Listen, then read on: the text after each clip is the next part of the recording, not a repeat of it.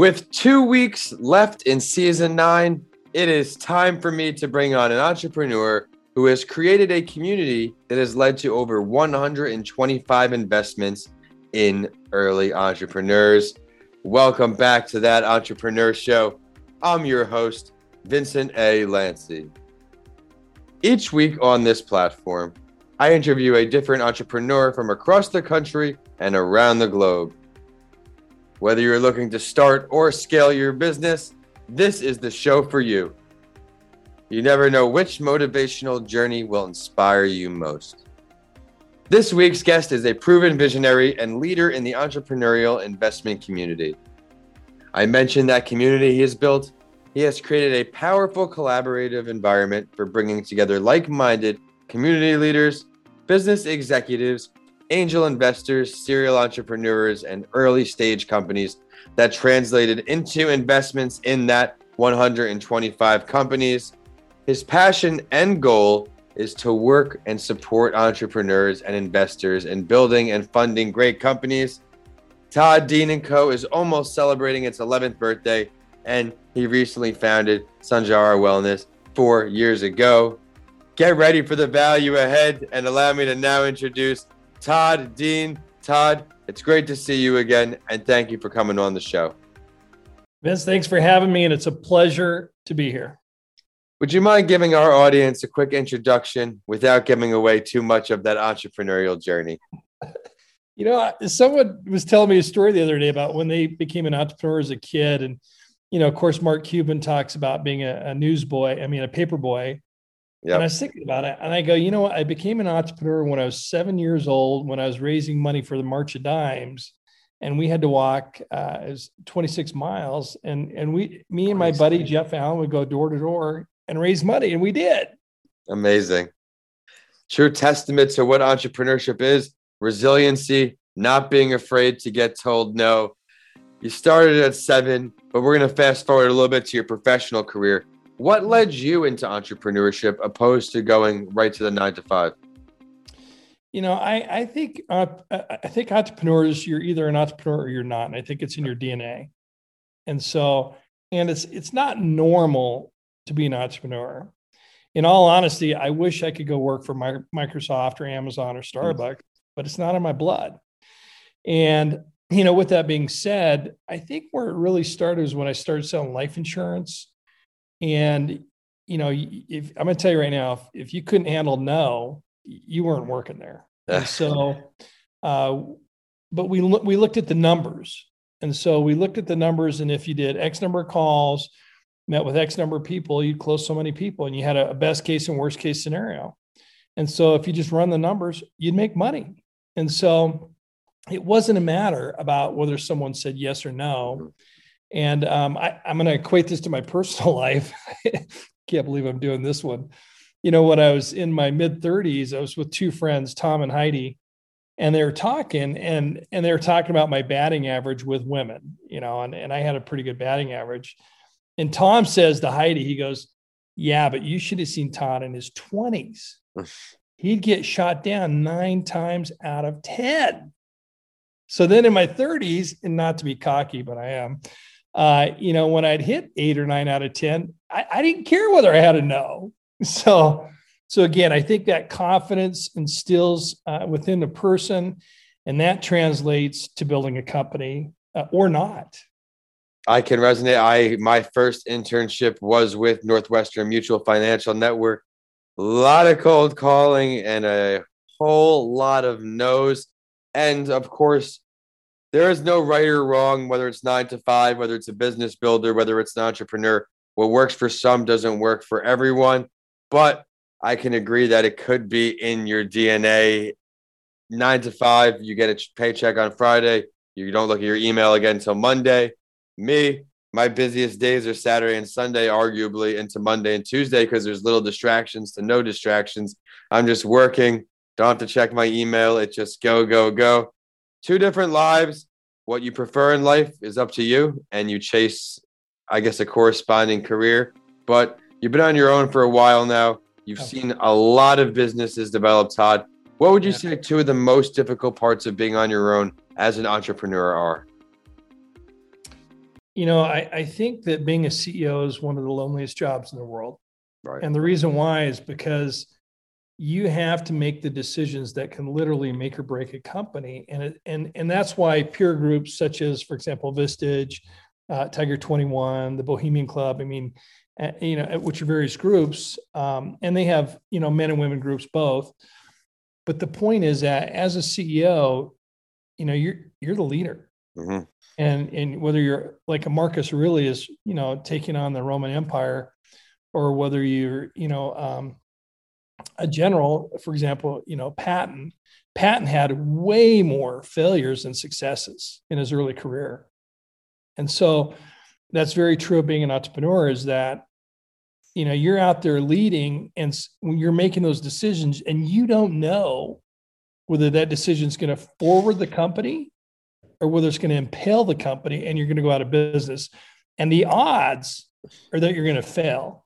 You actually have better odds in Vegas. So the reality is, working with entrepreneurs, being an entrepreneur, we all think our baby is the most beautiful. And the reality is there are some ugly babies out there. And so when it comes to building a company, you've got to defy those odds, and you can't stop if that's your mission. I like what you said. You kind of have to trial and error in a way. There is no blueprint for entrepreneurship. You have to just make a decision, go with it. Most likely you are going to fail if you want to look at it like that, or as a chance to do it again, see what didn't work well, add that little piece to what does work well, try it again. Chances are you're not going to get it right again, and you're going to have to do it one more time. Of course, there are those situations where you get it right the first time, but it's a rare occasion. You're going to have to fight for it. You're going to have to learn it, and you're going to have to network maybe to even learn a little bit more. But speaking of network, we want to look back on our life and our lessons learned to really learn. What would you say one of your greatest failures or lessons learned is, Todd? And what did it teach you?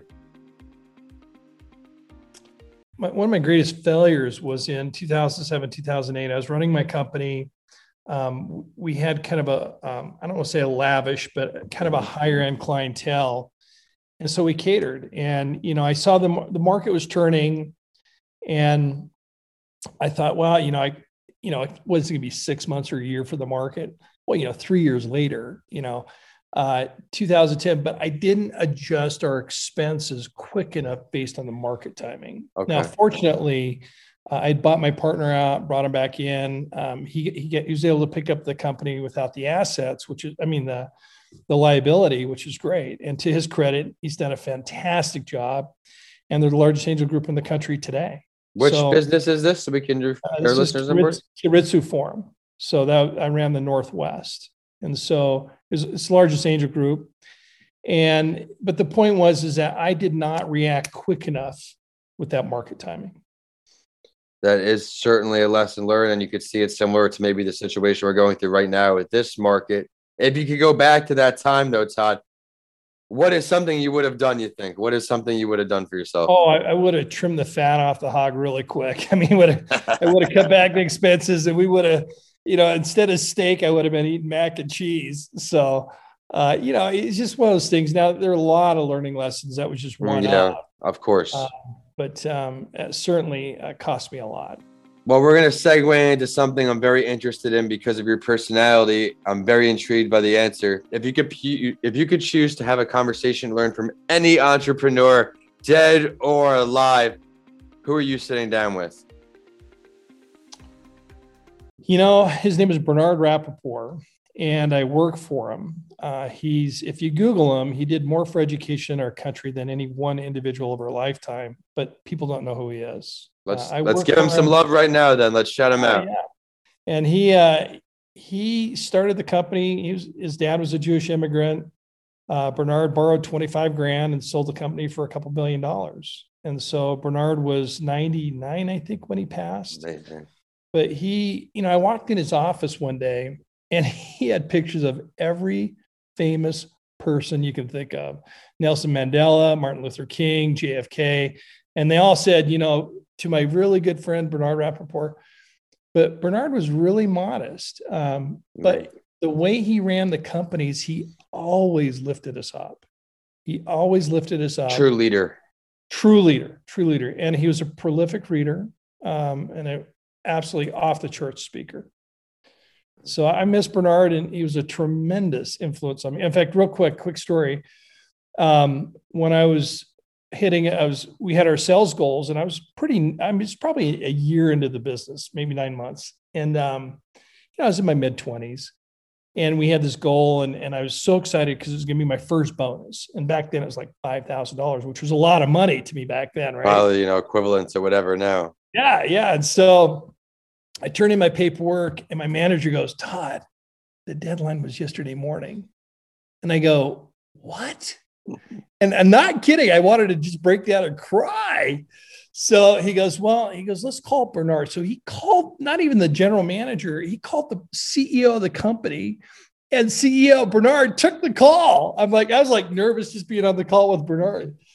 So Bernard says, Joe told me the situation, Todd. And he goes, clearly it wasn't intentional. He says, you missed the deadline. He goes, "Clearly we have the money to pay you." He goes, "But here's the problem. If I bend the rule here, where do I stop?" Needless to say, I didn't miss many more bonuses after that.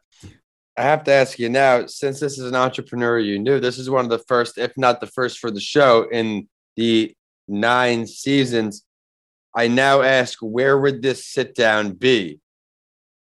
So now I'm going to ask you. You already know him. Maybe there'll be some kind of sentimental thing you'll tie in here for our audience, but where are you going to dig into his brain a little deeper? I think that he just truly cared about people. And I think at the end of the day, what's the greatest group in the world? It's the Beatles. And what was the Beatles' top song? All we need is love. And Bernard was he had boundaries, and he was kind of a no BS guy. But at the end of the day, you knew Bernard I knew he loved me, and I was a nobody, and then ended up becoming a somebody in the company. And I think that's true of entrepreneurs too. And that's why it's hard to be an entrepreneur, because you don't have people loving you, because everyone's telling you it's going to fail. It's not good enough. I don't want to invest. It's the wrong market timing. It's a stupid idea. You should go get a day job. You should put more focus on your family. Again, it's not normal to be an entrepreneur. And I don't even know what normal is. I can agree with you there. The support as an entrepreneur is there, but it isn't. I can resonate with what you're saying.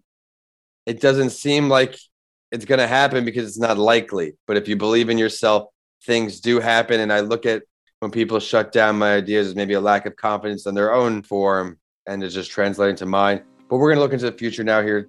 Short term, long term. Start with either one. What's on the horizon for you and all of your entrepreneurial endeavors, born and unborn?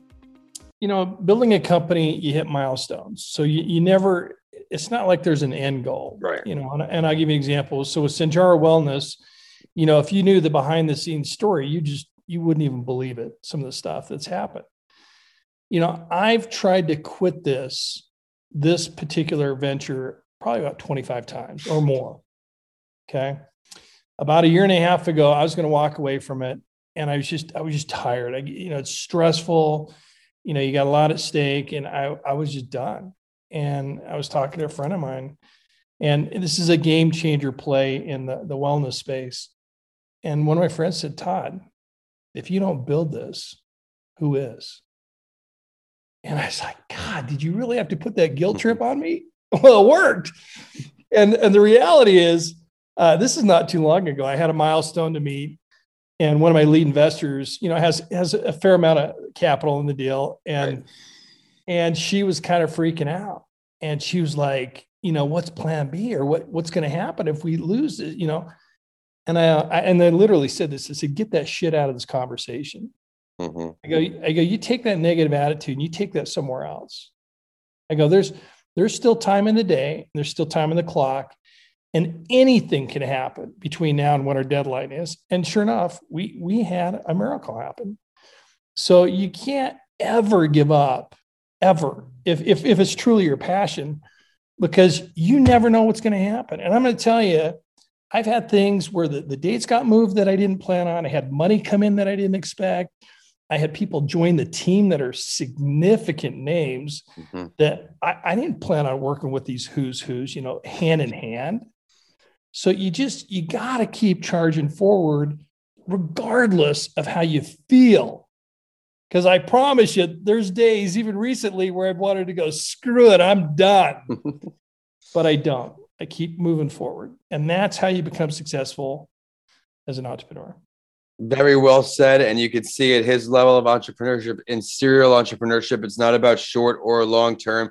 He has levels. He's trying to unlock accomplishments. So now, if you like what you heard so far, you're going to love this, because it's time for the Spotlight Story, where each week I share the entrepreneurial journey of a fellow entrepreneur to inspire our listeners. And we will have Todd's take on it, because as we have the entrepreneur crushing it in Idaho on the show today, we will bring the journey of another to the show in J.R. Simplot, who coincidentally I found out knows Mr. Todd. So we're going to get into it. This self-made billionaire was known as the quintessential entrepreneur and is one of the oldest members of the Forbes 400 Richest Americans. Get ready for a truly incredible story. I added a little more detail in this story than usual because I couldn't really trim anything out of this story. After he dropped out of the 8th grade, he left his house at 14 years old because he would fight with his father with just 4 $20 gold coins. With this, in 1923, he built an Idaho-based empire on frozen French fries and semiconductor chips. He next started his entrepreneurial life by paying $1 per day for room and board in Declo, Idaho hotel. Next, he purchased interest-bearing scrip paid to teachers who shared his digs, as the article puts it, for 50 cents on the dollar, where he parlayed this investment into collateral on a bank loan to purchase 600 hogs at $1 each. In 1941, he earned $500,000 supplying dry onions and later dry potatoes and vegetables to U.S. troops in World War II. It's not done yet, because right after the war, his food production business started freezing and canning its products, and this led to the frozen French fry. He's teamed up with McDonald's in 1960 to get this into fast food. So thinking of all this that we see regularly today came from JR in the 60s. His namesake company, which is still privately owned, today sells 1/3 of the French fries sold in the entire United States to companies that include Wendy's, KFC, McDonald's, and the likes. However, there was some controversy, and we'll hear his take on this in a second. He was charged with attempting to massage Maine potato futures in the 1970s and was barred from commodities trading for 6 years, had to pay fines. In more recent years, his company was criticized for cloning cows. So a lot going on here. Todd, as a fellow Idaho man, fellow Idaho entrepreneur, what can you offer on this story? Well, not to correct you, but real clear, I grew up in Montana, but I live in Idaho now. So okay, fair enough. So J.R. Simplot, I happened to have the opportunity to meet him. I happen to know John Otter, who's his grandson, is a very good friend of mine. And Simplot is still a very present company. They've expanded the business into many, many different facets as far as the food side of things as well internationally. Now, getting back to JR, this is a story you didn't hear that I actually heard firsthand from JR. Well, there's a video of JR, and then it's from his grandson both. But how JR really got his break was when he was doing the onions and the potatoes with the government. One of the vendors owed him some money. So JR got in his truck and drove to Orange County to get his money from this guy. And this is way back when, I don't even know the year. And he's sitting in the lobby, and back then they had secretaries and a desk out front in an office. Well, the guy didn't want to let him in his office because he knew why JR was there. So JR was sitting in the lobby. He's talking to the guy next to him, and the guy, this vendor owed money to this other guy. And so they start chit-chatting. Well, the other guy happened to be Ray Kroc. And Ray's like, well, this guy isn't supplying me the potatoes. And JR's like, well, I got the potatoes, but he didn't have the machinery.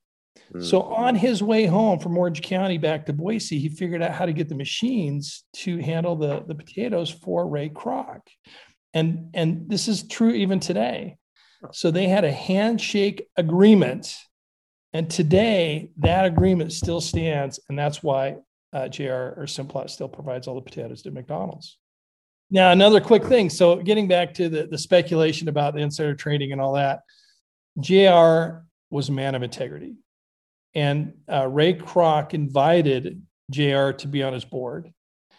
And JR turned him down. He goes, I'm not going to be on your board of directors.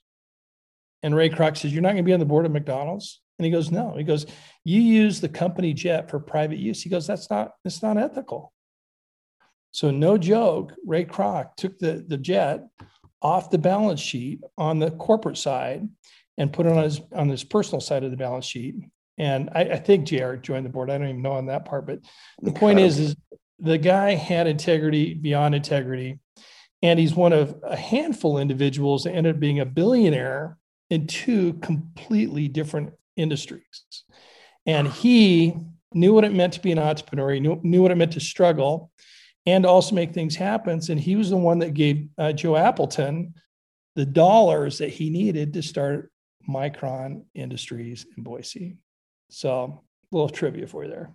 I am very grateful I chose this specific entrepreneurial story to tie in with you.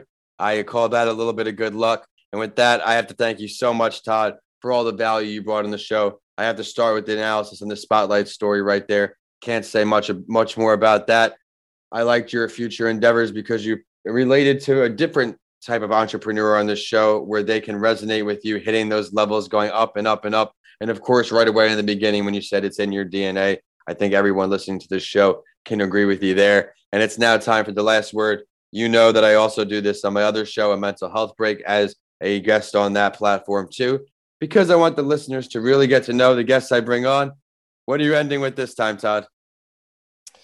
I'm ending with this time is that as an entrepreneur, you're gonna face those challenges where you're gonna want to quit, and you just can't. You got to keep moving forward regardless of what your wife says and what your family says and what your investors say. If it's within you, don't stop, no matter what, regardless whether you succeed or fail. Wouldn't expect anything less. Please do share to our listeners how they can get in touch with you, how they can check out all the great work you've done over the course of your career. It's really easy. Just Google Todd Dean. I show up on all the social platforms, LinkedIn, Instagram, TikTok. Best professional network is obviously LinkedIn, and you can just put in Todd Dean and it'll pop right up. And Sanjara Wellness is my current venture. So be sure to go check out what he has to offer. Reach out. He is here to help. You can learn a lot from what he's been through over the years and just advising on, looking on 125 companies. Chances are one will relate to you. And while you're checking out his social media, check out ours too. On Instagram, Facebook, and LinkedIn, we're at That Entrepreneur Show. And on Twitter, we're at Podcast by Lancey to get updates from this show and A Mental Health Break. My handles are at Vincent A. Lancey on all social media, YouTube, and my website is vincentalancey.com. If you were interested in a signed book instead of Amazon, DM me because I would love to connect. I am a 3-time published author, and Mr. Lancey Talks Mental Health is my most recent book available. As always, I'm going to end the show with a quote that inspired me, and know it will for you too. This one is from today's Spotlight entrepreneur, J.R. Simplot. When the time is right, you just gotta do it. Thank you for listening, and we'll see you on the next week of That Entrepreneur Show.